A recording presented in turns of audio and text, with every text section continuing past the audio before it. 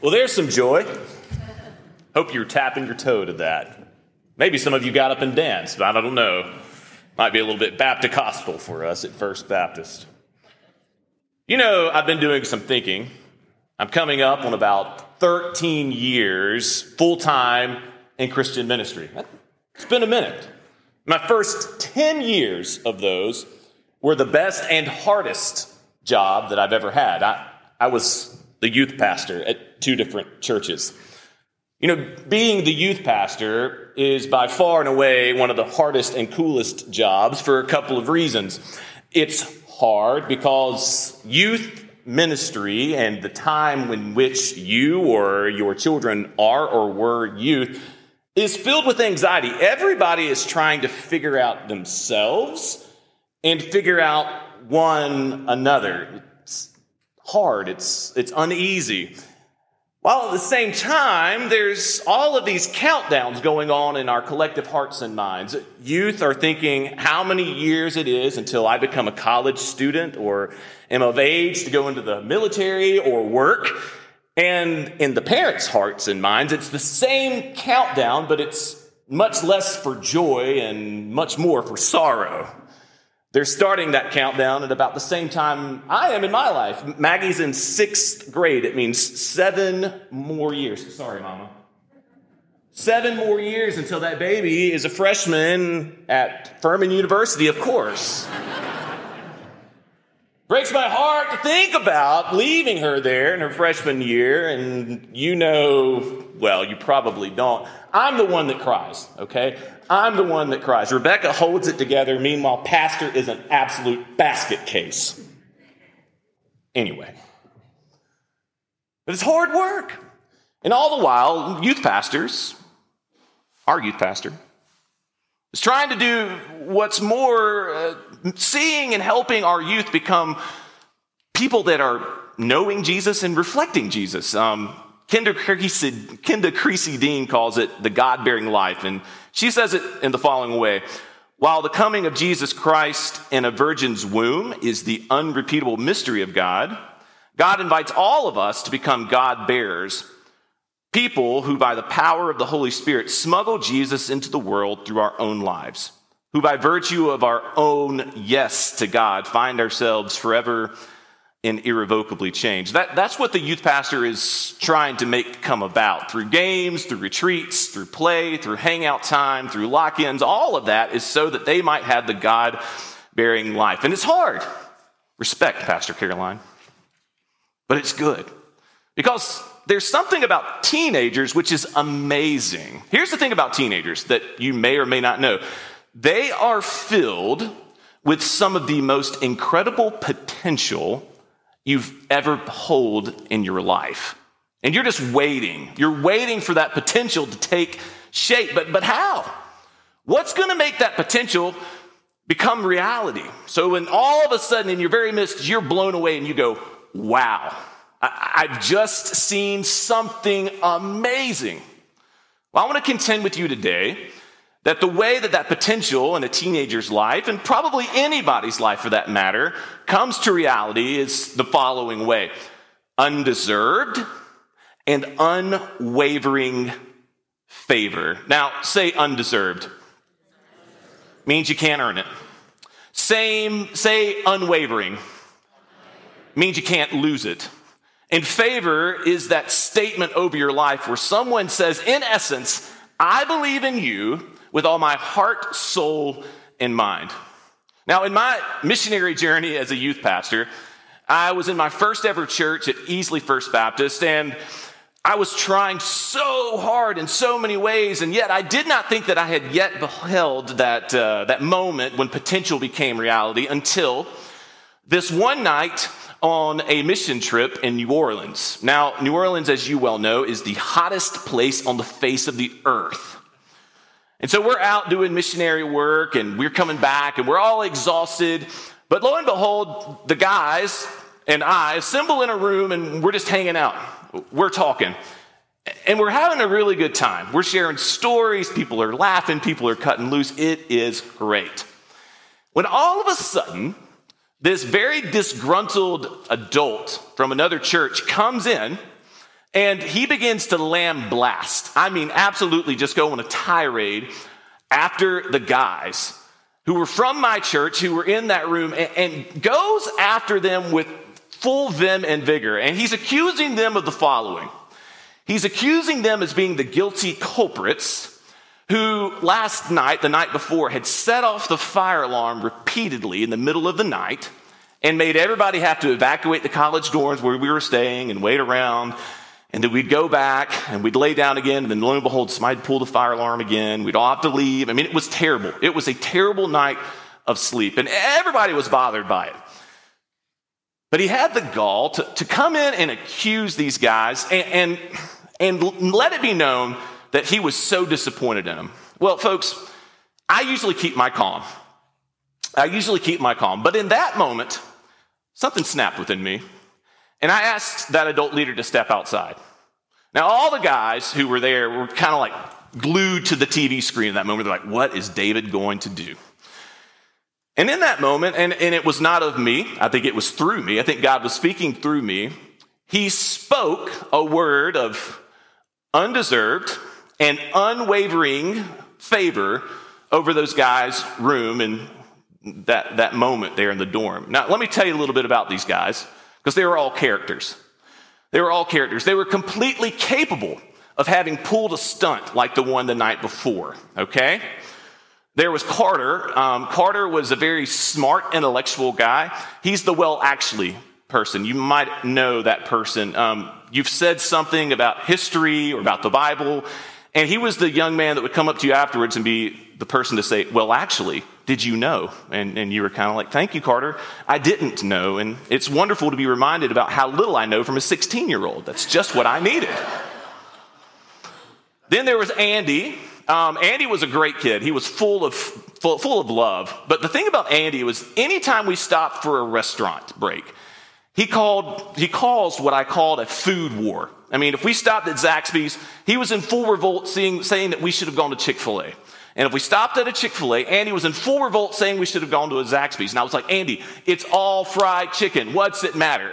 But he would lay down in traffic and constantly be the source of a food revolt. But that was Andy. Then there was Jacob. Jacob was the one that made the girls giggle.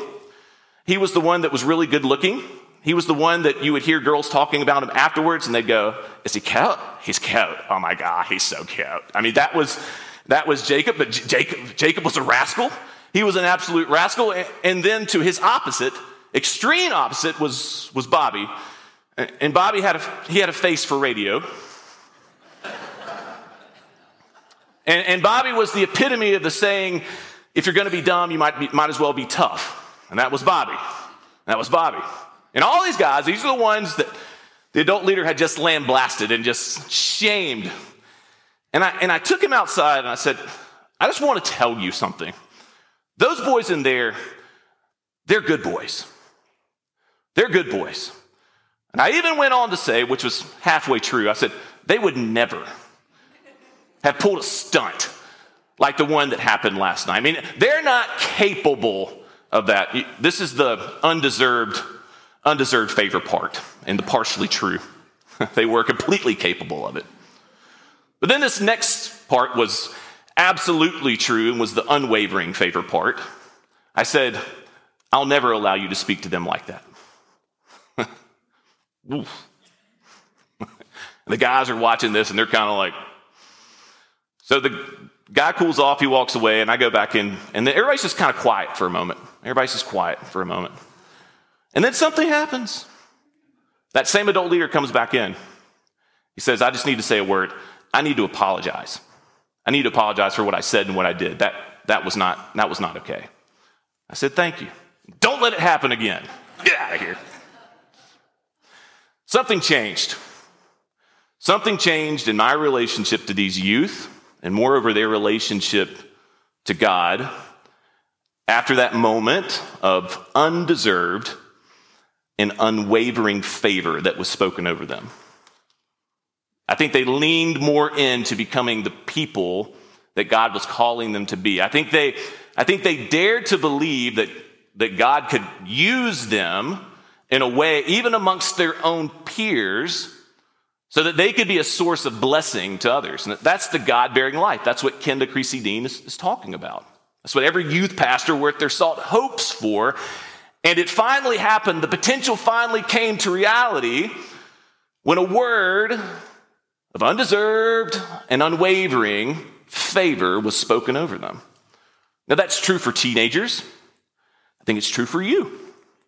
I think each and every one of you have a potential that is at least partly being realized, but continually to be leaning into the fully realized in your heart.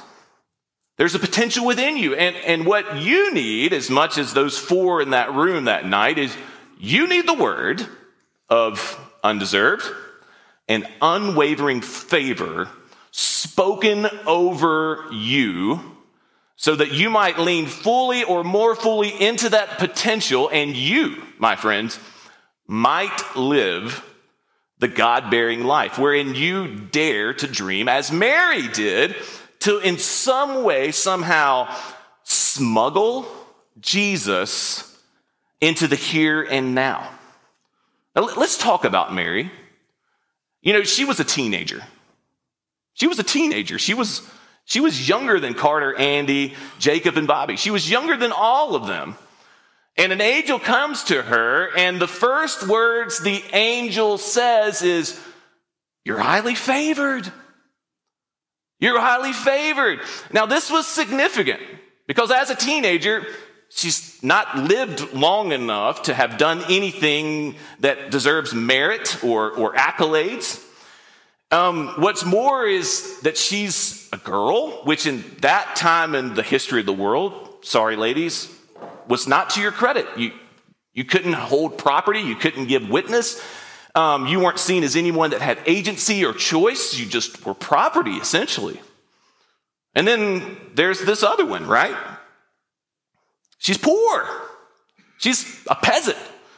She doesn't have two pennies to rub together. With any luck, she can marry well enough to secure an existence with her family after the heavy taxation that's going to fall onto her. I mean, she's got it up against her. It's going to be a struggle. And yet, the angel's words are of undeserved and unwavering favor.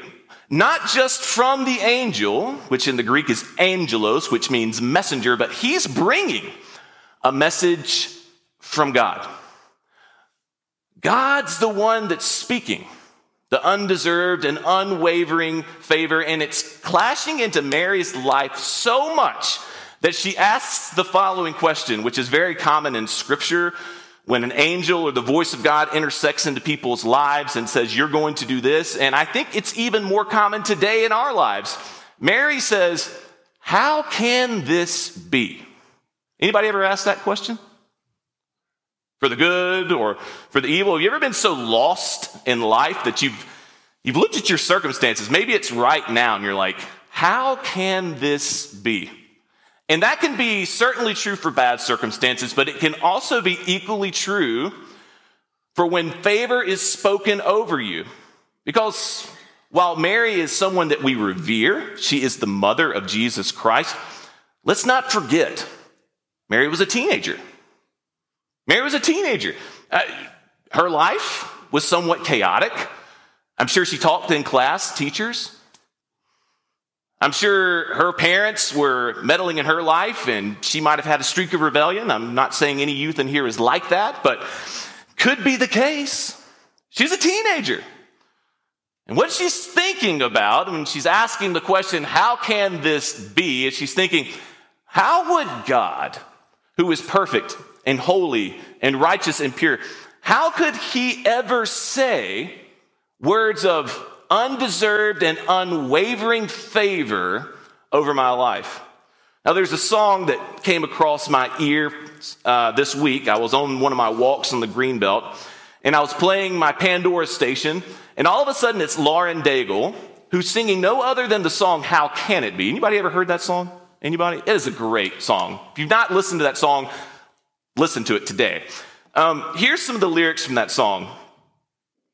Daigle says, "You plead my cause, you right my wrongs, you break my chains, you overcome. I'm about to start singing.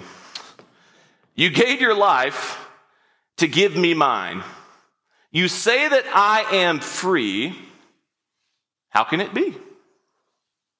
Though I fall, you can make me new. From this death, I will rise with you. Oh, the grace reaching out for me. How can it be? How can it be? And those are exactly the same responses that Mary's having as she's thinking through this favor that's being spoken over me.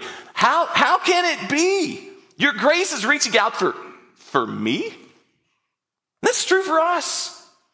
God's speaking words today through Jesus of undeserved and unwavering favor over your life, so much so that the grace of God is reaching out for you and you're asking in response, how can it be? Another way to translate that is, God, if you knew what my life was like, you knew how I lived, you knew what I thought, you knew what I said, there's no way that you would speak that favor over my life. That's precisely the point, isn't it? Favor is not something you can earn. It's not something you can buy. It's the gift of God. Listen to what Paul says in Ephesians chapter 2, verses 8 through 9. For it is by grace you have been saved through faith. And it is not from yourselves. It is a gift from God, and not by works, so that man can boast. The angel goes on to say to Mary, the Holy Spirit will come on you, and the power of the Most High will overshadow you. You see, what Mary is receiving is such an opportunity that it's beyond her strength, it's beyond her stamina, it's beyond her ability. And so the angel brings forward this message saying, because of God's favor, Mary, you have access to an unlimited credit line of God's power, of God's mercy, and God's grace. And oh, how she needed it. Not only for the here and now in which she was thinking, I'm going to have a baby. I'm going to have a baby. With what money, with what social standing, with what anything. But moreover, the angel's talking about her future. I mean, she's going to raise Jesus, who will become the greatest teacher on the face of the earth. She's going to see Jesus leave home, and then he's going to take on all the authorities and all the power figures. And it's going to, at one point in his life, it's going to look like they're winning. So much so that he's nailed to a cross. And while so many people run and hide for cover, guess who's the one person? Guess who's the one person that never leaves his side? It's his mother. She's standing there. She's watching her son get crucified on the cross. And I can't help but think that the angel's words not only come back to her, but also are the things that are still holding her up. The Holy Spirit will come on you, and the power of the Most High will overshadow you. You've got to realize that inasmuch as God is speaking his favor over your life right now, it is not just a momentary situation, a momentary partnership between you and God. It is an ongoing and everlasting and irrevocable agreement wherein God says, as a gift of my heart to yours, for whatever struggle or challenge is coming your way in the future, saying goodbye to loved ones, dealing with financial loss, dealing with rupture of relationships, you have unlimited access to my strength and my power. It's going to overshadow you no matter what's going on within you or outside of you. Mary accepts. She accepts what the angel is saying. We would think if you read that scripture that it's momentary. It's like, okay, because you said that the power of the Lord will overshadow me and no word from God will ever fail, then I'm in. We have to be reminded again. Mary's a teenager. Have you ever sent a text to a teenager? How long does it take them to get back to you? How often do they leave us on red? Sometimes quite a while. Sometimes quite a while. Don't look at the person beside you, parents. Don't look. I think Mary's contemplating these things. I think she's contemplating. And yes, she does come back and accept. Yes, she does say, I'm the Lord's servant. May it be unto me as you have said. But I don't think it's instantaneous. And I certainly don't think she's celebrating. Yes, she's heard the words of undeserved and unwavering favor, but she's not yet celebrating until she goes and she visits her cousin Elizabeth. That's going to be the mother of John the Baptist. And Elizabeth, upon seeing her, feels her baby, who's still in utero, John the Baptist, leap with joy. And Elizabeth exclaims, "Blessed are you, that you should be mother to the Savior of the world." Now, inasmuch as Elizabeth gives an earthly echo to the divine favor that God has issued, that's when Mary celebrates. That's when Mary sings. It's known as the Magnificat. And there's something amazing about a teenager singing. First of all, sometimes it's almost impossible to get them to sing. But when they do, it is a witness.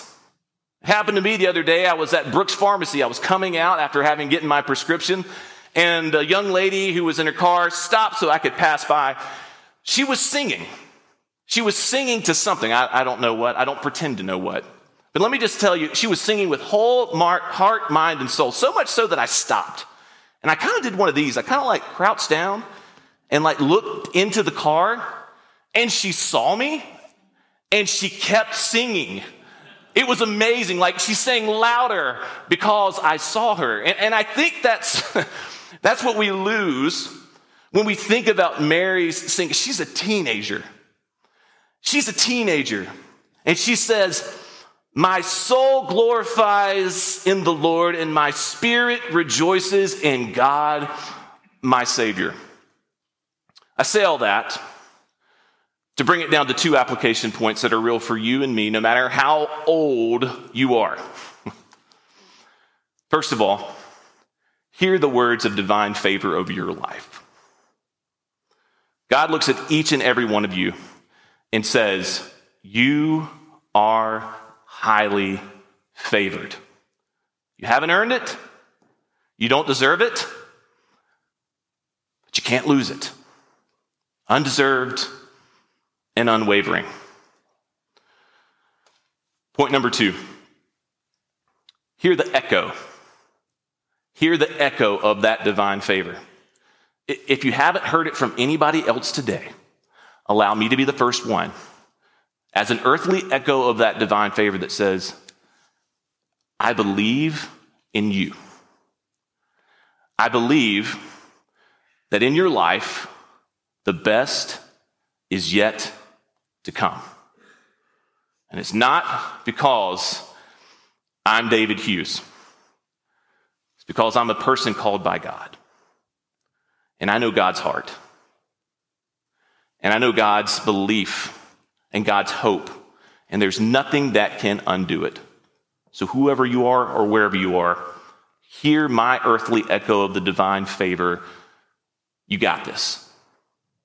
You got this. And then this last and final part, which I believe will not only help your life break out into song, like Mary's, but will also help others' lives break out into song as well.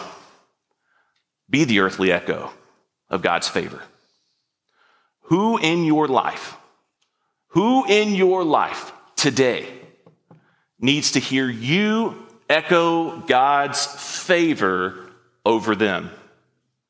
Who in your life needs you to be taken by the hand and just have someone just to say, "Hey, I just want you to know how much I love you, how much God loves you, and how much I believe in you"? Who needs to hear that in your life today? It could be the person sitting beside you right now, within arm's reach. Let them know. Let them hear the earthly echo of God's favor. Undeserved and unwavering, and never to be lost again. May we all find ourselves singing as a result, and that our soul glorifies the Lord, and my spirit rejoices in God, my Savior. Will you pray?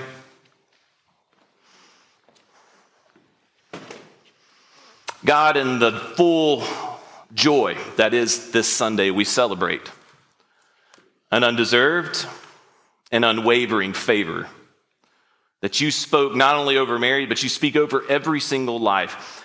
May it all be part of our process of unlocking the potential within us so that we can be the God bearers, so that we likewise, as Mary did, can smuggle Jesus into this world. And may we be that earthly echo of divine favor over others. And may we do that as we stand, as we sing, and as we respond right here and right now. Amen? Would you please grab your hymnal? Would you sing the text before you, and may you respond as the Spirit so leads? Will you stand and sing?